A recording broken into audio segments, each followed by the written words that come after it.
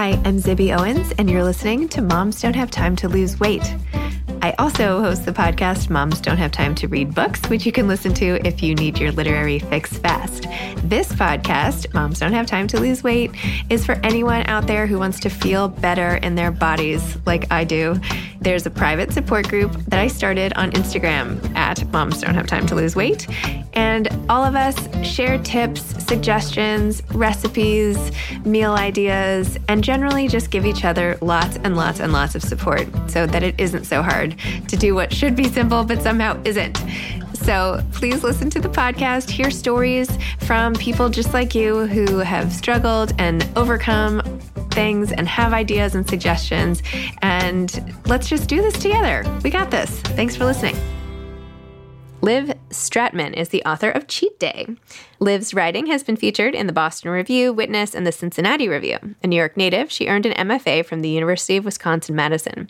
Stratman lives in Brooklyn, where she worked for years at Little Cupcake Bake Shop before becoming part of the original staff at the independent bookstore Books Are Magic. Welcome, Liv. Thanks so much for coming on Moms Don't Have Time to Lose Weight to discuss your novel, Cheat Day. Thank you so much for having me. I'm really excited to be here. So as we were just joking about the fact that you could have been on basically any of my podcasts because this book is so applicable for everything from sex to eating to reading. Every women's issue is sort of like, inside of this little tome. So tell listeners of this podcast first what Cheat Day is about. So they Yeah, for sure. So Cheat Day is a book about a woman named Kit who's in her mid-30s. She doesn't have children. She is married to a really nice guy, and she works for her sister in her hometown of Bay Ridge, Brooklyn, which is a very residential neighborhood in Brooklyn. And kind of her life's trajectory for her whole adulthood has been following one diet after another. And so she begins at the beginning of the book to embark on this extremely strict wellness regimen that has to do with specifically with dietary restriction. And she, in the course of that, falls into this really passionate affair with this really hot carpenter that her sister has contracted to do work in the bakery where Kit is the manager. So it's a book that very much takes on deprivation versus indulgence in a bunch of different ways, but very specifically in terms of fidelity and nutrition. So. Also, and fidelity to nutrition. Yeah. I was dying to see the cabinets because the way you described them, they looked so cool. Do you have like a picture of the cabinets you had in mind, by the way? No, not. I drew them. You did? I did. I draw everything. I draw little cartoons of everything. I'm actually not in my home. I'm in an Airbnb right now in Cincinnati, Ohio, because it's a whole long story, but I live in Brooklyn and I'm from New York, but I have a lot of family in Cincinnati and I went to college in Cincinnati. So I ended up coming down here to do a live outdoor event that I got to do something live since we really aren't able to do that right now. Yeah. So I did that last night. My grandmother was born in Cincinnati, by the way. My whole family was from Dayton. Yeah. Anyway. Cincinnati, Southern Ohio in general, I think is extremely underrated. Cincinnati is a great town. So I'm here. So which unfortunately means I'd have them right here and I could show you, but I draw everything. And I'm not like a great artist, but I took a class in graduate school with the cartoonist Linda Berry, who kind of just converted me to the idea that drawing would be really productive and helpful. So I'll send those along to you. Yeah. If you want to see them. Yeah. I was like, I need those cabinets, the way you describe it, which just speaks to how visual a writer you are about basically everything, which is great. Because I love when books are just so cinematic like that, especially, and so funny because you combine like this interior monologue that I feel like so many of us share about food and dieting, even though it's not a diet, it's a program. And like all the stuff is in here. And yet you paint it like so visually so you can see her going to the bakery and like, just sitting there working on her papers and like dealing with her in-laws and, all that stuff. Yeah, I definitely owe as much to Nora Ephron as I do, to all of the writers that have influenced me from Jane Austen to Lori Moore through the canon of women writing in English. And yeah, you can totally, I think, see that in my work. Let's talk about you and eating for a minute. And so having cheat day, and cheat obviously is in many connotations here with this affair and obviously the cheating on the program and like everything else. What's your relationship with food like? Yeah, there's obviously things there. Even, the book's not about me, but there's just no way around it. I obviously have a relationship with food. So I was for a long time a calorie counter. I was, I could tell you, if you held up a piece of food, I could tell you how many Weight Watchers points that is. So can I. Yeah, absolutely. I've listened to a few episodes and was like, this is perfect, because I definitely can identify with you and the audience on that. Like I still pay my Weight Watchers subscription, even though I haven't dieted during the whole pandemic. And I tried not to do it since the editing cheat day, because cheat day is in so many ways a takedown of that culture and points out the ways in which it becomes insidious and gets out of hand. And it's really hard to stick to in a healthy way, even though the idea may be a very good idea, right? To just know what you're putting in your body, to be conscious of it. But it's just really hard once you start kind of using math to intuit what you need to eat. And so I've been trying not to do it anymore, but I am such a dieter that, if I'm being honest with you, Zibby, like I opened my Weight Watchers app this morning and thought like, okay, on Monday when I'm done with my book tour, I'm going to do it, because I just, my jeans just don't have the elastic I need right now. And I'm really feeling it. And I was thinking during the pandemic, I was thinking like, this is so funny. I'm editing this book about how dangerous diet culture can become. And there's this pandemic that feels apocalyptic, right? And I'm essentially still thinking like about how I need to start my diet again. I'm dieting at the end of the world, right? So, and I've tried every diet, and my weight fluctuates by 20 pounds. And yeah, it's a very normal story that is also very personal, I think, for everyone who goes through it. So, but this is the whole thing, right? I mean, I was literally thinking about this morning as I was like, I'm starting again today. Like today is going to be the day, I'm like, it has to be. Here, who should I email about it? Should I tell everybody on Instagram? Or will I abandon this by lunchtime, which is highly possible. Diet culture, obviously, is not good. And I think for people, and I don't know exactly how old you are, I'm 44, I'm much older than you, I think, but growing up sort of in that way of like the Snackwells and the South Beach and just like the whole thing, how everyone was always trying something new. And like, that's just like what you did almost. And there was such an emphasis on it. Like, did you try Atkins? Did you, everyone was doing it, right? So it's very hard at this point when it's all about like body positivity and like, don't diet. And to then also realize like, well, you know what? I've actually gained weight and I need to lose it because like I cannot get into any of my clothes right now. Like, so what do? I don't want to like diet, but what kind of program or lifestyle can I get into where like I can still put on a dress next week? Do you know what I mean? Like, so where do you do? Absolutely. And I'm a little bit younger than you. I'm in my late 30s, but it's very much the same era of the Snackwells. And you want to get all your clothes from Wet Seal, but Wet Seal's, biggest size is size 8, and in the magazines, everyone's Kate Moss size, and dealing with that. And knowing intellectually that that's not good, like by the time I was out of college and I'd taken some women's studies classes, I knew how bad that was and how dangerous it could become and what the serious issues it could lead to, psychologically and physically. But at the same time, I just simply can't afford to buy all new clothes, and my weight does really like fluctuate in that way. And there are times when I'm just not comfortable. I'm not comfortable doing the things that I want to do, right? Because I've just gotten to that point that feels, like I'm a little too heavy. And it's become kind of this thing where I'm afraid to talk about it sometimes because there is a taboo, right? You feel like when you want to lose weight, you're letting everyone down, because we are so, and I think it's a good thing that we are trying to be so much more inclusive about body size. But at the end of the day, like, if I have 5 pairs of pants that are my go-to pants and I can't put a single pair on, financially, it's not feasible for me to just accept that. Besides the fact that, sometimes I also don't feel good. I don't feel comfortable. Totally. So how did you take all that and throw that into your character? Yeah, it's really interesting. So what I did is with my character is, and, anyone who knows me and reads the book can see the ways in which it's not an autobiographical book by any means, but can see the ways in which that character's voice I think she's a lot meaner than I am, I hope. she's a complicated person. But I very much took kind of a worldview and a backstory. There's a backstory where she in college really starts to understand through friends the way you can gamify your dieting and your kind of control of your body and your weight. And I took that, but I decided to take that to a different extreme where she gets on this really, it's a Whole30-esque diet, but I would say it's even more intense than the Whole30, and it's longer. It's substantially longer. It's 75 days.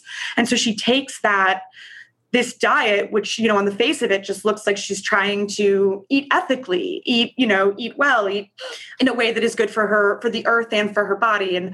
But that slowly becomes, I don't want to say that it becomes anorexia necessarily, because the purpose of diagnosing someone with something would be to treat it. And this is a character in a book. However, by the end of the book, she's hardly eating at all. And she's that energy that that she has from kind of the psychological repercussions of that starvation, she's taking out in all these unhealthy ways. And so it was kind of an experiment in me imagining, like, before I start the Whole30, before I start another diet, like, let's imagine like this, instead of imagining how well this will go, because I often quit and I'm often disappointed or, don't feel I don't feel tiger blood.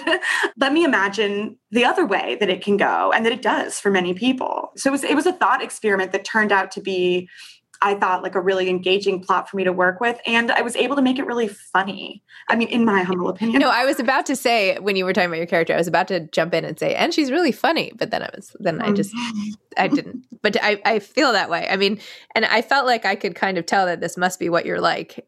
Not as like a person, like you can't like pretend sometimes in books to be like clever and fun. You know what I mean? Like it has to come from the author. Yeah. And I remember in school, a writing teacher saying, like, don't try to write characters that are any smarter or any dumber than you. Like your characters are just going to be as smart as you are. And you're going to have to live with that. And you can do all sorts of things with plot, and you can do all sorts of things with setting, and all of that can be whatever you want it to be. And your characters can be as different from you as you want, but they are never going to be dumber or smarter than you because people won't believe it. That is so And I thought that was really... That's great advice. True, yeah. Huh. Now I've got to get that advice over to Moms Don't Have Time to Read Books. A little clip at the beginning. Yeah, totally. Oh, that would be kind of interesting. I wonder if I could figure that out. Here's a clip from our other Actually, that would be a really cool idea to market all the podcasts. Great tip. It's totally. I love that. Hire me, Zibby. I'll be your intern. Great. Come on over. Love it. Awesome. So are you working on another book now? Like, what's your story? Yes. Okay. Yeah, I am. And I'm really excited about it. I'm also, like so many people who lived through the pandemic in New York City, I'm moving to Long Island next month, and I am thrilled to be getting into the suburbs. It is that time in a city person's life for me. And I already have a sister out there who has the best baby on earth. Aww. I'm sorry to all the listeners who think their baby is the best. Mine is the best baby.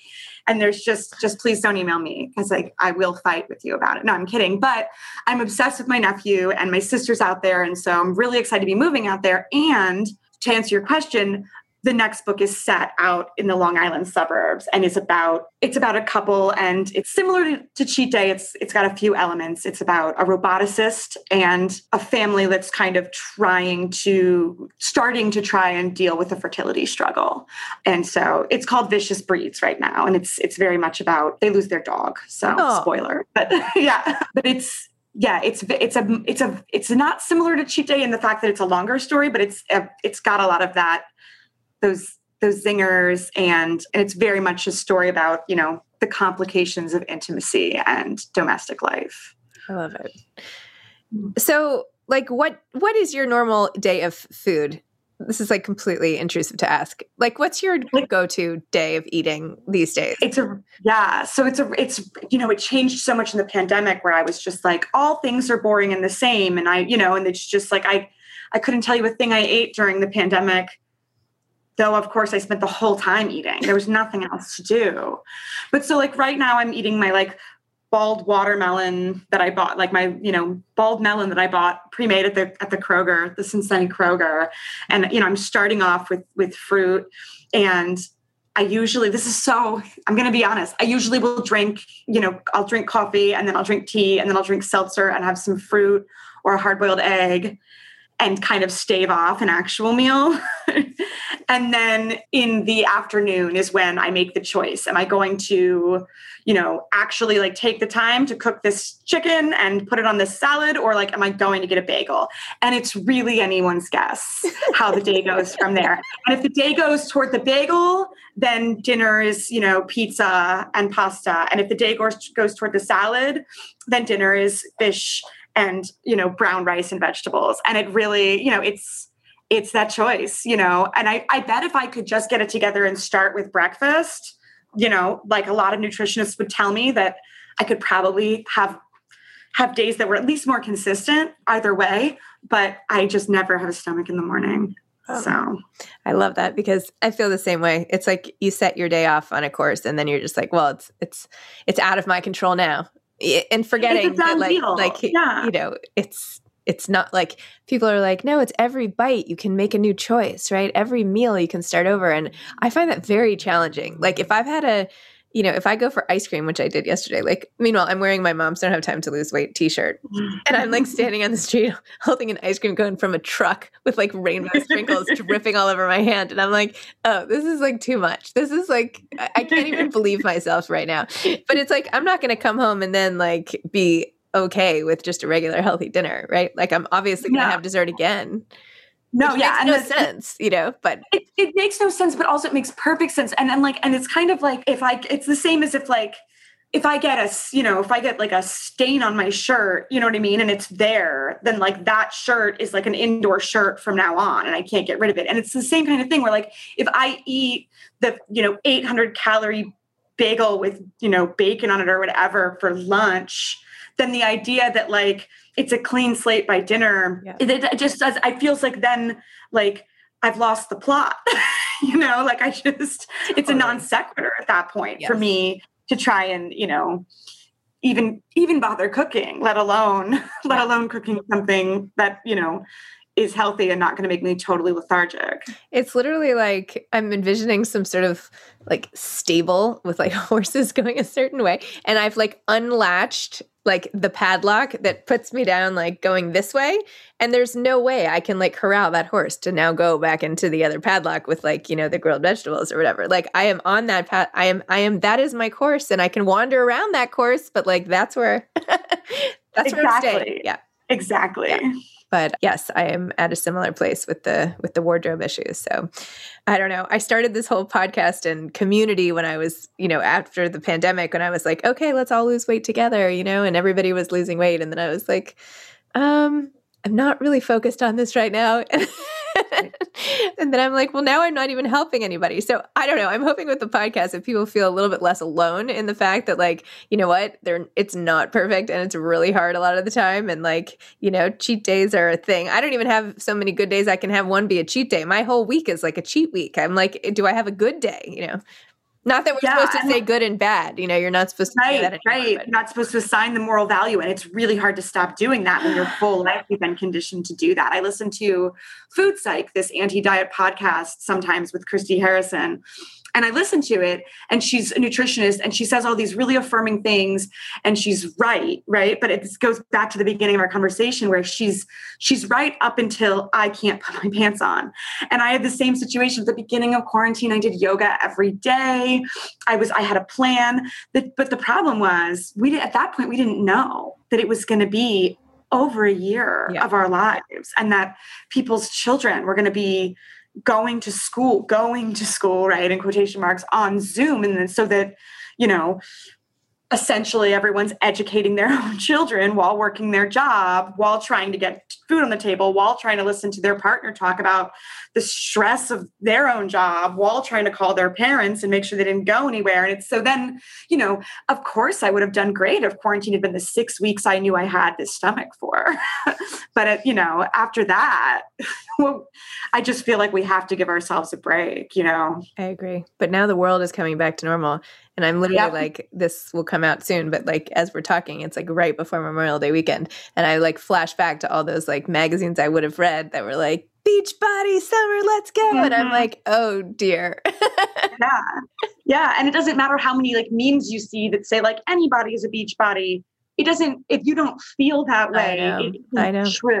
And I think we have to have space to honor that, even if we know that there's an indoctrination that happened, right? I totally agree. Especially if we grew up in the 80s and 90s. Yes. So I totally agree with that. And yeah, you want to feel like, that's the other thing. Like you want to feel better in your body. You want to feel like you don't have to like go and, be a bathing suit model, but like, shame doesn't come from what other people say. It can be just like how you feel about how you look, how you run, or how it affects your exercise or energy or whatever. And I don't know. Exactly. And I think if I could choose, right? If I could choose to just feel the way the body positivity movement tells me I'm allowed to feel about my body, that is what I would choose, right? Yeah. But I can't. I know in my late 30s I'm not going to be able to do that. And so it's not realistic for me, even if it is great advice. It's just not for me, So meanwhile, when I was in my 20s or whatever, like the idea that like women would sit around in their 40s and late 30s still worrying about this would have been like, what? Why do they care? Like, what, like, isn't this over by then? Aren't they not people anymore? Right? Do they count? I don't think. Aren't they done being people? Yeah. Like no one's looking at you anyway, mom. Why do you care? And it's true. I'm like, why? I mean, I'm just getting so old. Like, why do I even still care? But, back to the closet, you got to get dressed. And because you're still a person, you know what I mean? And it's like, I don't know if I could go back in time and tell myself at 25, like, you're always going to care about yourself. You're always going to be your own main character, and it's only going to get harder because of these very ideas. I don't know if I would tell her or not. Totally. Yeah. You're going to worry about this forever. Right. Yeah. I mean, yeah. And P.S., make sure you don't make sure this doesn't happen to your kids. Right. Whatever you do. So yeah. You're going to worry about it forever, and it's normal to worry about it forever, but also you're responsible if anyone around you worries. Exactly. And you can't say a word about it. No. The other day I was literally like, I'm so good. I don't say a word about my body. And I'm like, meanwhile, I have a podcast and an Instagram account. It's obvious. Like, I'm clearly like I write about it all the time. I'm like, who am I fooling? Like, no, I don't look in the mirror and say like, ugh, you look terrible. But like, I mean, it doesn't take a genius. These kids can see right. No, and it's just a project that's always in the back. It's always the project of diet culture is always in the back of your mind. I know. I used to feel like when I was growing up, like, well, if I had like alcoholism, like I would know where I would, that would be a thing. And like, I would know where to go. But like, this is like, maybe now it is a thing, but like I'm consumed with food. Like I think about food all the time, but like sugar is everywhere and I'm not going to give it up because that's too black and white. And like, it's like a whole, like, anyway, you can't get away from it. It's not like I can stop going to bars. Psychological labyrinth. Absolutely. And we have all this information, but we also have our lives to live, which are completely run contrary to all this information we have, and we deserve pleasure, which, totally. Which food really is comforting and pleasurable. And I think by the end of the book, that's where the character lands. I don't want to spoil anything, but it's an ambiguous landing, right? Yes. She's not unrealistic about these forces being stronger than her. So true. I know. I once had this therapist and I was like, no, you don't understand. Like, I think I enjoy food more than most people. Like I have such, I love it. I appreciate it. I'm not just blindly, I love it. So. And if I didn't, then none of this would have, you know what I mean? If there's a personality, right, where for a person who just really is the eat to live person, then maybe they don't deal with this. Yeah. Well, lucky us that, I'm sweeping you into this. Well, I shouldn't, but to get such pleasure from anything is great. Absolutely. Absolutely. And community. The community we get from food, I think, is really important. Yes. And the book, though the struggle of the book is really intense and Kit's kind of the trajectory of her own dieting goes, disastrously wrong. The book is very much about how, food is a comfort and food is all about how we gather and love. So true. Yeah. So I keep all these truths in my mind while I also do just have a favorite pair of jeans and I want to look good in them again. I want them to button up. Yeah, totally. Well, I guess I'll just see you on the Weight Watchers app then. Exactly. All right. Well, thank you, Liv. Thanks for talking about Cheat Day. This totally amusing, delightful, thought-provoking, delicious read. Thanks so much for having me. It was a lot of fun to talk. All right. Thanks. Have a great day. You too. Bye. Thanks for listening to Moms Don't Have Time to Lose Weight. Don't forget to follow the private support group at Moms Don't Have Time to Lose Weight on Instagram. Thanks.